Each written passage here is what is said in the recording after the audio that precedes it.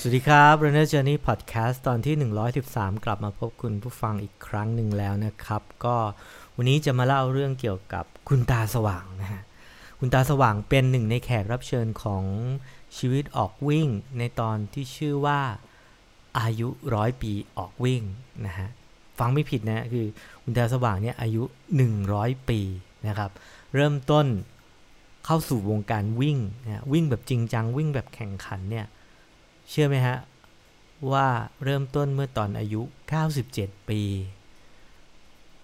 ผมฟังแล้วแบบผมก็เข้าใจว่าท่านก็วิ่งมานานแล้วแต่จริงๆไม่ใช่ท่านเริ่มวิ่งจริงจังแบบว่าแข่งขันในสนามการแข่งขันเนี่ยระยะ100 เมตรระยะ200 เมตรพุ่งแหลนทุ่มน้ำหนักขว้างจักรเนี่ยเป็นกีฬาผู้สูงอายุเนี่ยเริ่มจริงๆเมื่อตอนอายุ97 ปีวันนี้เราจะมาเรียนรู้ชีวิตด้วยการออกไปวิ่งกับคุณตาสว่างจันพรามนะฮะอดีต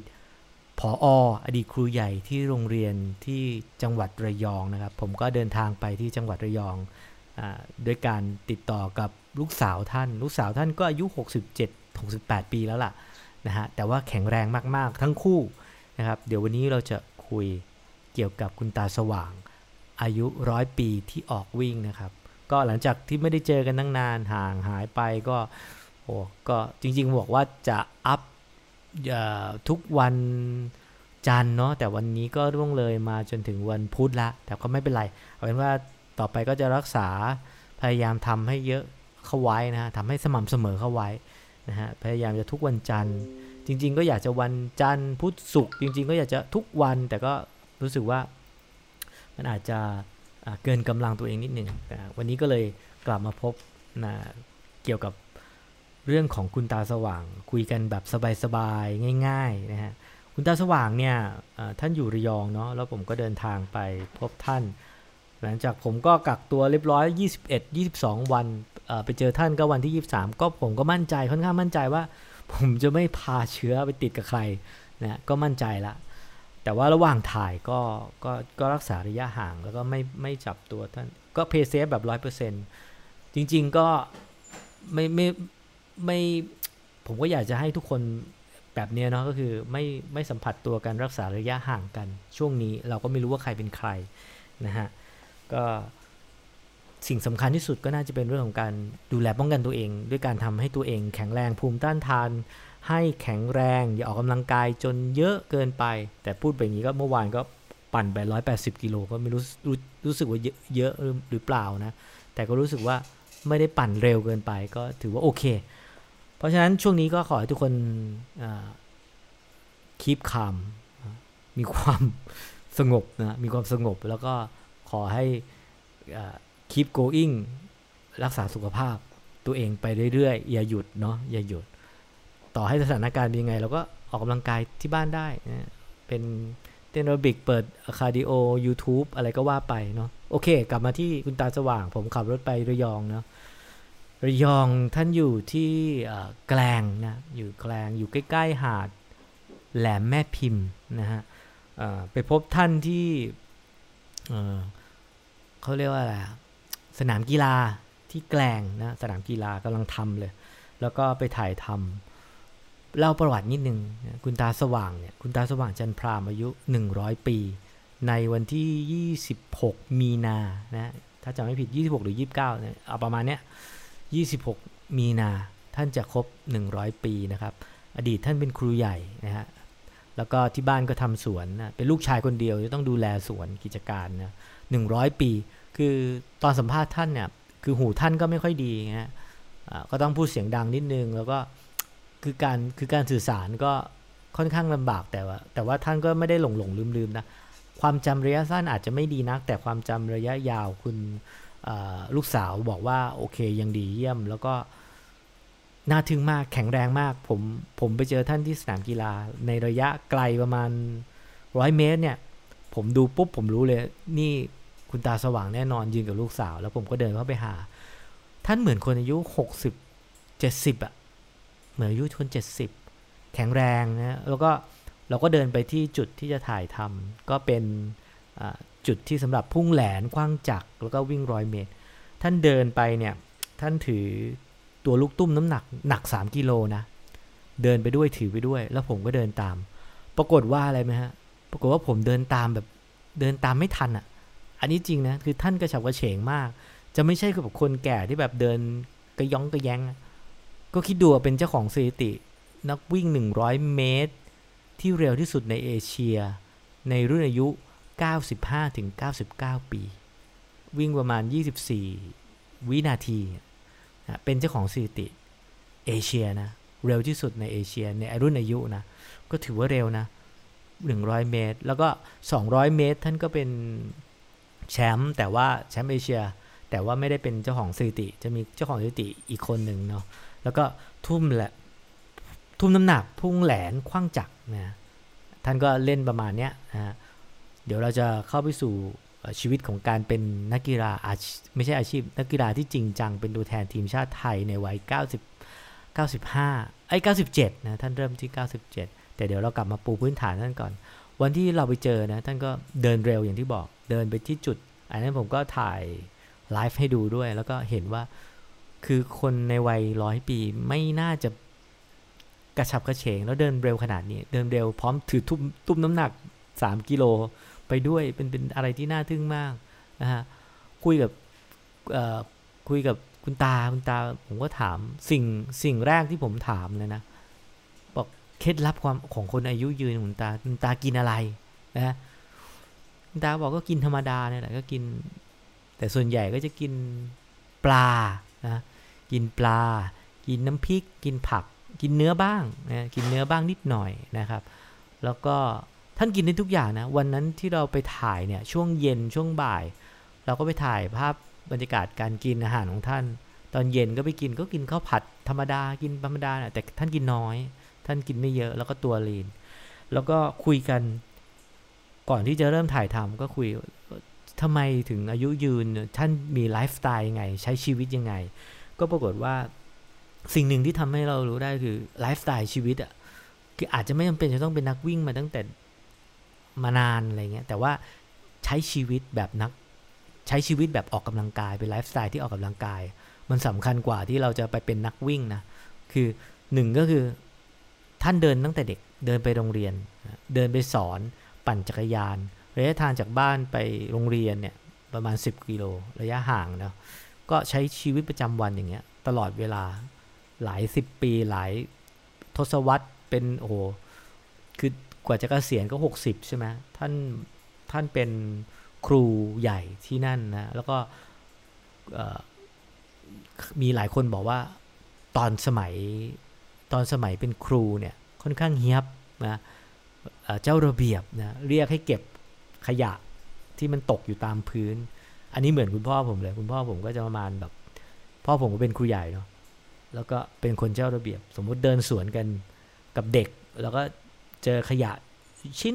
เล็กๆอยู่บนพื้นก็จะเรียกให้เด็กช่วยเก็บก็เป็นคนเจ้าระเบียบประมาณเนี้ยท่านก็เป็นคนเจ้าระเบียบและคนเฮี้ยบมากตอนหนุ่มๆนะตอนสมัยเป็นครูแต่หลังๆก็ท่านก็อารมณ์ดีใจดีลูกสาวบอกว่าไม่เคยเห็นว่าโกรธใคร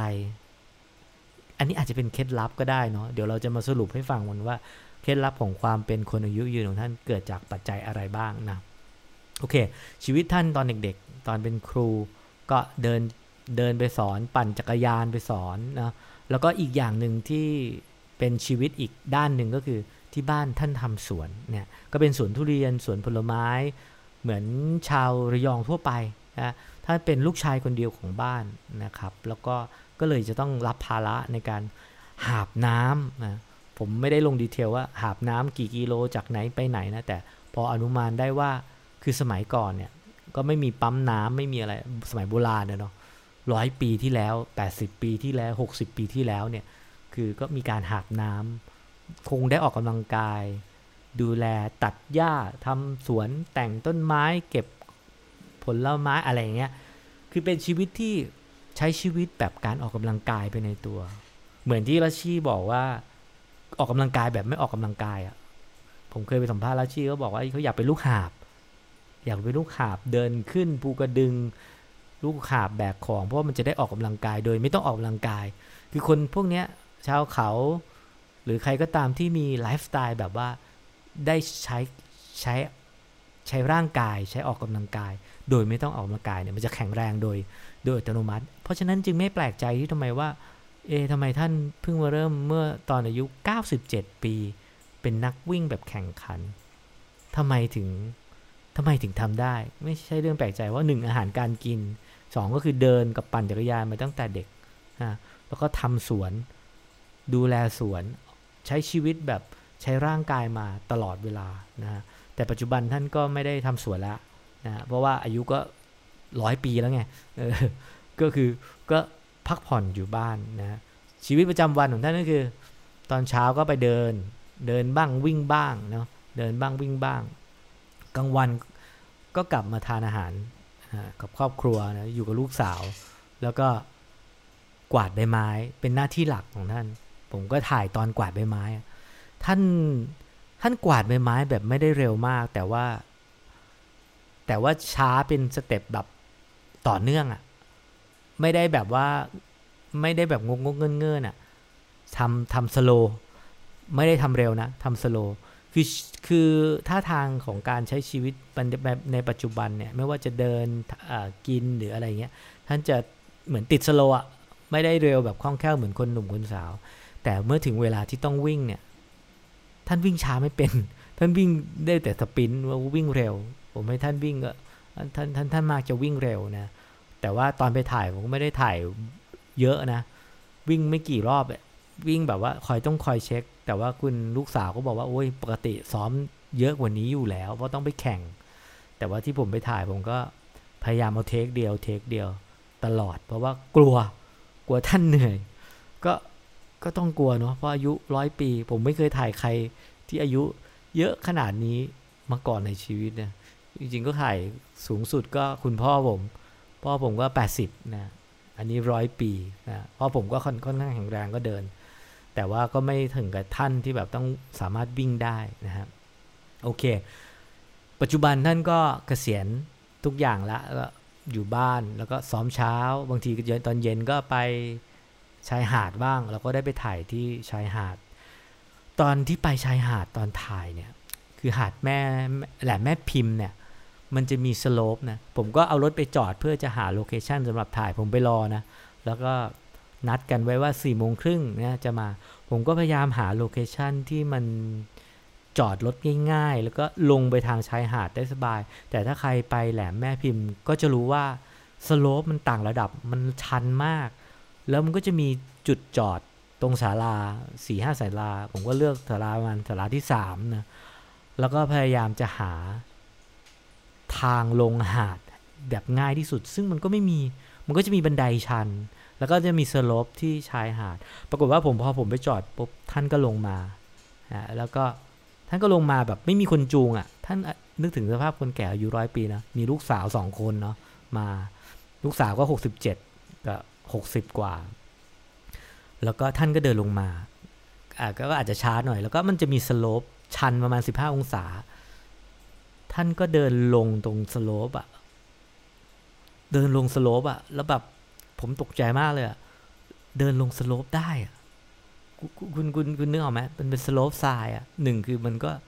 ไม่สเตเบิลมันพร้อมจะยวบหยุ่นอะไรเงี้ยแต่ผมเชื่อว่าท่านก็คงเดินมาบ่อยคนอายุ100 ปีเดินสโลปทรายลงไป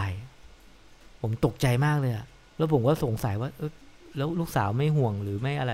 เขาก็บอกว่าก็ปกติอย่างเงี้ยแหละทำแบบนี้คือท่านดูแลตัวเองได้แข็งแรงมากนั่นคือช่วงเย็นที่เราไปถ่ายกันนะฮะก็เป็นคนที่เริ่มต้นวิ่งช้าที่สุดเท่าที่เคยถ่าย97ไม่มีใครเริ่มต้นวิ่งช้าเท่านี้มาก่อนสาเหตุที่ท่านเริ่มต้นวิ่งช้านะเริ่มต้นวิ่งตอน97ก็เพราะว่าอาจจะความเบื่อเนาะคืออยากตามลูกสาวไปวิ่งคือลูกสาวเริ่มวิ่งก่อนลูกสาวเริ่มวิ่งตอน50 กว่า60 กว่าเป็น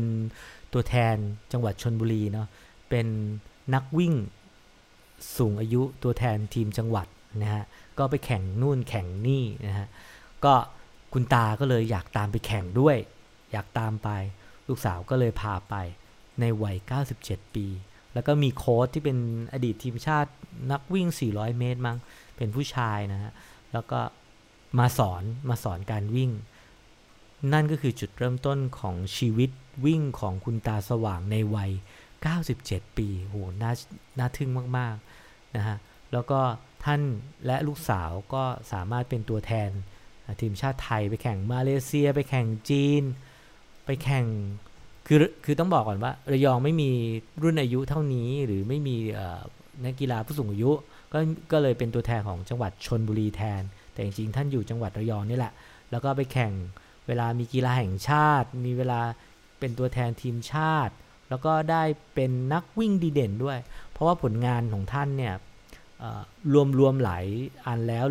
รวมหลายประเภทแล้วไม่ว่าจะเป็นขว้างแหลนพุ่งจักรทุ่มน้ำหนักวิ่ง100 เมตรวิ่ง200 เมตรเนี่ย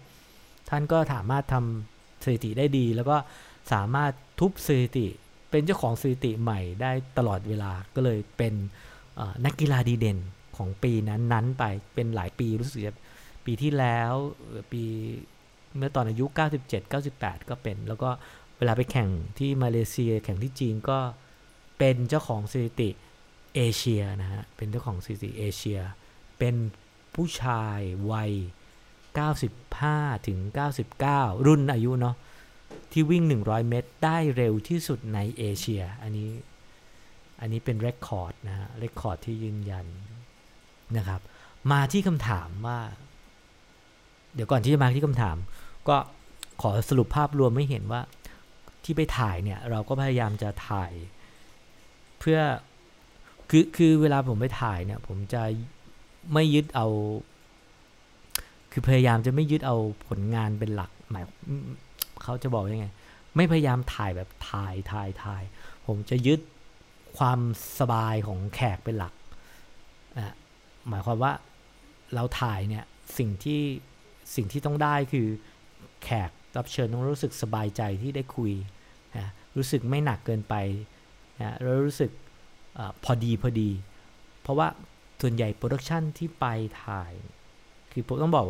ก่อนว่าผมเมื่อก่อนผมทำโปรดักชันเนาะเราก็จะพยายามถ่ายให้เยอะที่สุดให้มากที่สุดแล้วปรากฏว่าเมื่อเราเค้นออกมามันจะไม่ดีทั้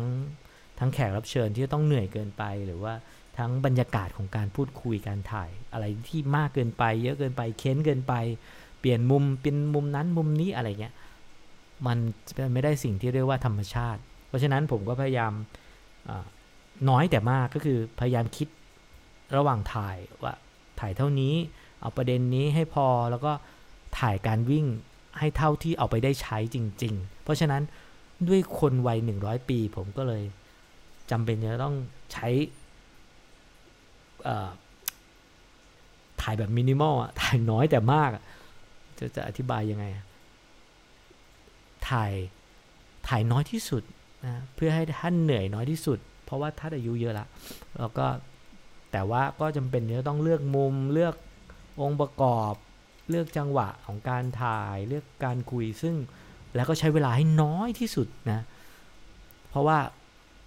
อย่างตอนเช้าก็ถ่ายประมาณชั่วโมงเนี่ยไม่ให้เกินนั้นเพราะว่า1แดดร้อนนะ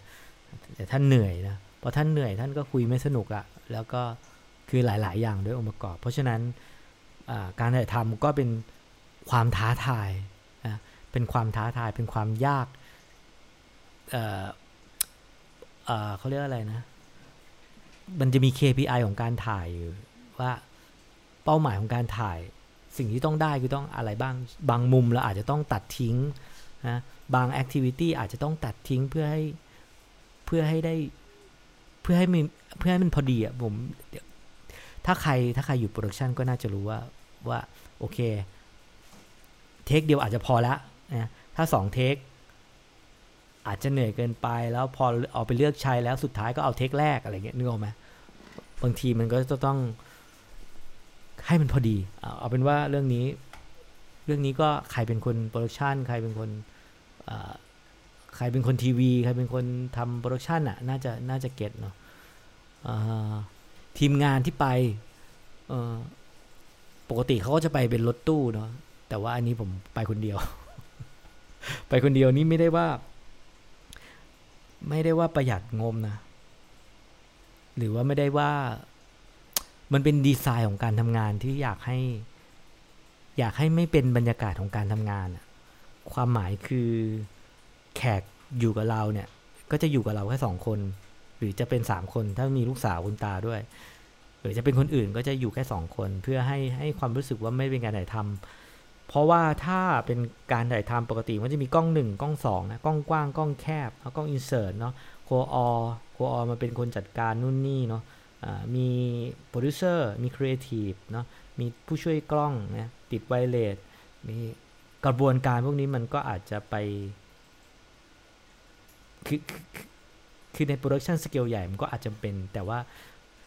ผมดีไซน์การทำงานเพื่อให้มันโฟลว์ที่สุดแล้วให้มันสมูทที่สุดแล้วก็การพูดคุยมันเป็นธรรมชาติไม่เหมือนการถ่ายทำมากที่สุดมันก็เลยถูกดีไซน์ด้วยการทำงานเพียงตัวคนเดียวนะไม่ได้หมายความว่าจะประหยัดงบหรืออะไรนะแต่จริงๆก็ประหยัดงบแหละก็ไม่มีตังค์ โอเคเอาเป็นว่าเราจะคุยถึงเรื่องอะไรวะเนี่ยเอาเป็นว่าเราก็ดีไซน์การทำงานให้ผลออกมาได้เป็นธรรมชาติมากที่สุดการพูดคุยลื่นไหลที่สุดแล้วก็คุณตาคุยออกมาได้เป็นแบบเป็นคุณตาเองมากที่สุดนึกออกไหมฮะซึ่งเดี๋ยวครั้งหน้าในการไปถ่ายครั้งนี้เนี่ยไปถ่ายคนที่อายุเยอะที่สุด100 ปีครั้งหน้าผมจะไปถ่ายคนที่อายุน้อยที่สุดเนี่ยจะเป็นใครเดี๋ยวเล่าให้ฟังแต่ว่าเคยถ่ายคนอายุน้อยที่สุดคือหนุ่มกล้วยนะอันนั้นก็ถ่ายสนุกเดี๋ยววันหลังเล่าเรื่องหนุ่มกล้วยให้ฟังตลกดีเลยไปเขียนในหนังสือนะมีมุมอะไรตลกเยอะมากเลยโอเคกลับมาที่คุณตาเนาะอยากจะสรุปอย่างนี้ฮะคือการไปพบคุณตาเนี่ยมันเป็นสิ่งมงคลของชีวิตเนาะเราได้เห็นคนที่ประสบความสำเร็จในชีวิตนะผมว่าคุณตาประสบความสำเร็จในชีวิตมากเลย1คือ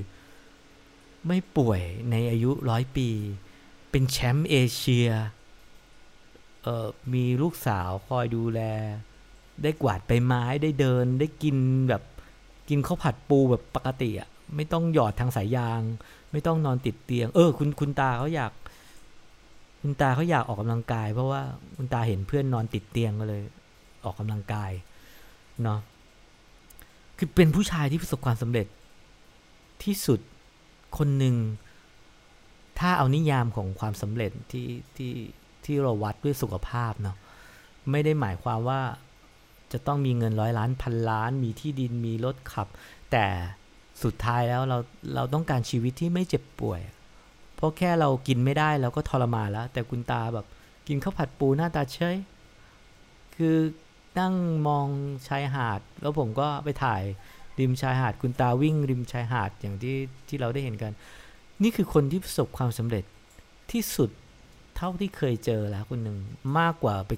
คุยกับเจ้าสัวอีกนะผมว่านะสิ่งที่ทำให้คุณตาประสบความสำเร็จและอายุยืนผมว่า1ก็คือ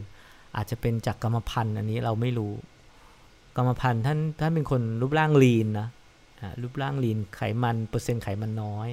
นะฮะกรรมพันธุ์อันนี้อาจจะเป็นสิ่งที่เรากำหนดไม่ได้นะอย่างที่2ก็คือสิ่งแวดล้อ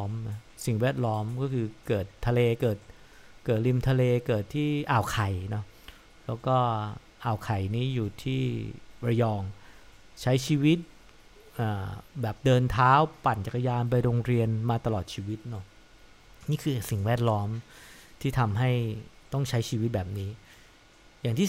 3สิ่งแวดล้อมนี่รวมถึงอากาศด้วยนะอากาศริมทะเลอย่างที่3อาชีพเนาะทำสวนเนาะอาชีพเสริมทำสวนการเป็นครูแล้วก็ทำอาชีพเสริมทำสวนหาบน้ำดูแลสวนออกกำลังกายด้วยการทำงาน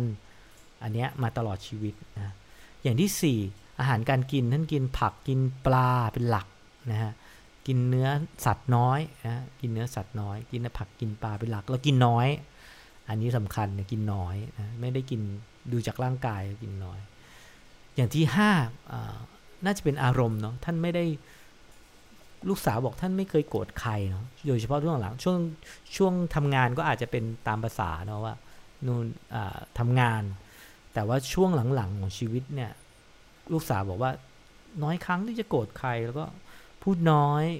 ยิ้มแล้วก็อารมณ์ดีนะนี่คือ5ปัจจัยที่ทำให้คุณตาประสบความสำเร็จในแง่ของคนที่มีสุขภาพแข็งแรงอายุยืน100 ปีเป็นเจ้าของสถิติ วิ่ง100 เมตรชายรุ่น 95-99 ที่เร็วที่สุดในเอเชียทวนอีกครั้งเนี่ยกรรมพันธุ์นะกรรมพันธุ์ผมว่ามีส่วนที่สองคือสิ่งแวดล้อมไลฟ์สไตล์สิ่งแวดล้อมที่แวดล้อมเราเนี่ยเกิดทะเลอากาศการเดินเท้าการปั่นจักรยานไปโรงเรียนไลฟ์สไตล์อย่างที่3อาชีพการทำสวนแข็งแรงหาบน้ำพรวนดินดูแลสวนเก็บผลไม้อย่างที่4คืออาหารการกินเน้นผักน้ำพริกแล้วกินน้อยอย่างที่5คืออารมณ์เนาะเหมือนที่มีคุณหมออะไรนะบอกว่า3 อากาศอารมณ์อาหารอากาศอารมณ์อาหารก็เป็นมงคลกับชีวิตนะที่ครั้งหนึ่งได้ไปคุยกับคุณตาสว่างอายุ100 ปีก็หวังว่าเรื่องราวในตอนนี้น่าจะเป็นประโยชน์สำหรับคนที่ฟังเนาะแล้วก็ผมว่าตอนนี้อารมณ์เราต้องปรับเนาะอาหารเราอาจจะควบคุมได้ง่ายกว่าอารมณ์เราต้องปรับช่วงนี้อาจจะต้องงดเสพข่าวสารที่ก่อให้เกิดอารมณ์มลพิษจริงๆเราเช็คข่าวทุกวันก็ดีวันละครั้งก็พอโดยงดไปอ่านคอมเมนต์ที่เป็นเรื่องของอารมณ์ของการระบายอารมณ์เดี๋ยวมันจะพาเรามันเหมือนโคลนอะลงไปในโคลนตัวเปียกแน่นอนตัวเปื้อนแน่นอนเพราะฉะนั้นอาจจะต้องยืนดูห่างๆแล้วก็มองตอนนี้เฟส3แล้วนะหรือ 2.9 หรือ 2.99 อะไรก็ตามความจริงมันจะเฟสอะไรก็เราก็ต้องเตรียมตัวให้พร้อมนะฮะเตรียมตัวให้พร้อมคือดูแลร่างกายให้แข็งแรงสม่ำเสมอตลอดเวลาไม่ออกกำลังกายหนักเกินไปนะอาหารอากาศอารมณ์แล้วก็งดไปอยู่ในที่เสี่ยงเนาะส่วนสาธารณะวิ่งได้นะวิ่งออกกำลังกายได้โดยเว้นระยะห่างไม่รวมกลุ่มเนาะส่วนสาธารณะหรือออกกำลังกายแบบบอดี้เวทที่บ้านหรือคาร์ดิโอเต้นเปิด YouTube เต้นที่บ้านไปก่อนเนาะแล้วก็อย่าไปเครียดแล้วก็หาดูหนังอ่านหนังสือนะแนะนำ Runner Journey Podcast ด้วยนะฮะโอเคแล้วเดี๋ยวตอนหน้าเรามาพบกันใหม่เนาะตอนนี้ก็คุยกันสบายๆหวังว่าน่าจะหายคิดถึงนะครับโอเคขอบคุณสำหรับการติดตามรับฟัง Runner Journey Podcast ผมนุ่มนะครับสวัสดีนะครับ